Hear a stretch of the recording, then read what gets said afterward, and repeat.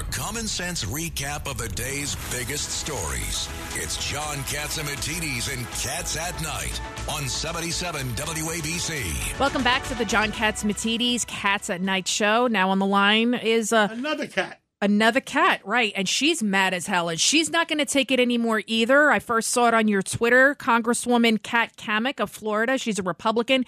You got some quite the interesting text messages from her border agent in McAllen, Texas. Tell us what happens. Well, it's good to be with you guys. And yes, I am mad as hell for sure. You know, I speak with Border Patrol agents pretty much every day. And I've been to the border myself 3 times, heading back there shortly. And I was shocked when I heard from Border Patrol agents who couldn't find baby formula for their own children, yet they were working to bring in pallets of baby formula into the processing facilities where we are, of course, experiencing this historic surge of illegals coming across our border. So it's pretty frustrating. You know, we've got Americans who are fighting to find formula for their children every single day. And, of course, this shortage doesn't have anything really to do with the border except for it's exacerbating it. You know, this shortage was created by the Biden supply chain crisis. Well, the shelves are empty in the supermarkets.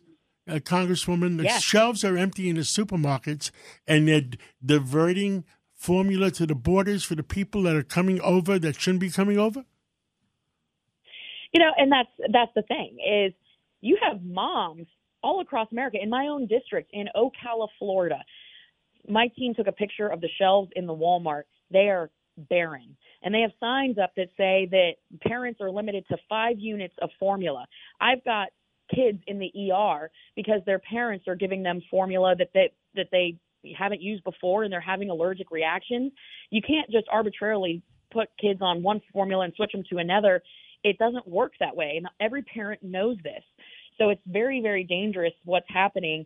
And again, shame on Biden. This all points back to the failures of the Biden administration, border crisis, supply chain crisis. And I think American people, they deserve better. And this is exactly another example of America last. Congresswoman Cammack, I mean, you put out some pictures, and you can also check them out at WABC Radio on our Twitter. And you see the difference between the Walmart photo of the empty shelves, and then you see the shelves at the migrant facility in McAllen, Texas, where it's packed to the brim of formula. Now, I would never want any child, illegal or not or whatever, to go hungry. But we're in a kind of upside-down, bizarre world where American mothers can't feed their children, and yet we're giving it away to people that are violating the law and coming into our country. How fair is that? Well, it's not fair. And, you know, the left is trying to push a narrative that Republicans and conservatives don't want to feed kids or take care of kids. The left is trying to paint a narrative and drive that political agenda that conservatives are heartless. That couldn't be further from the truth. We are the richest, most generous nation on this planet.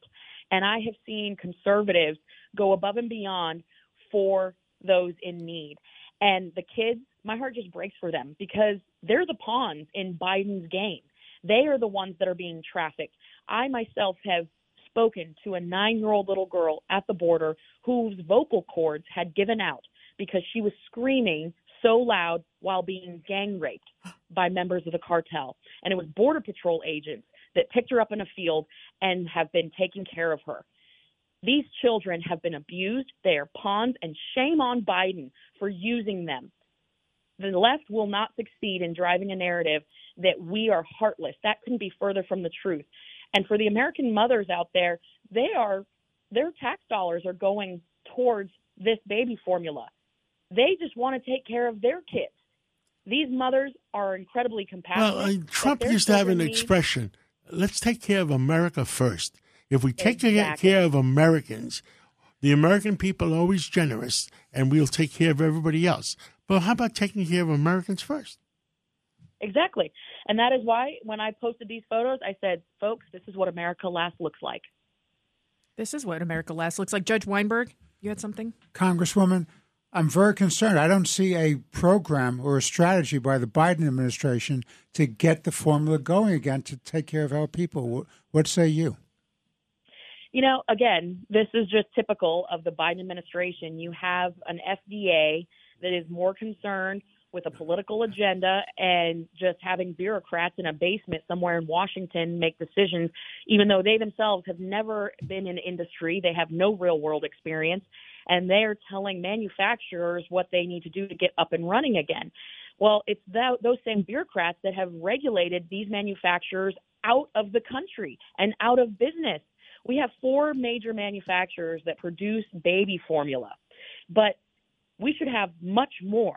And so in the next 2 weeks, we in Congress are putting pressure on this administration to fast track the SKUs and to get the permitting taken care of so that we can produce a safe formula, but it doesn't need to be wrapped up in a million pieces of red tape, because the government just wants to have this self-fulfilling prophecy of, I'm going to take more money and more time and just drag my feet. Well, the American people have had enough, so we're fast-tracking the permitting. We're doing this in a safe, efficient way because we will not take it anymore. We're putting America first.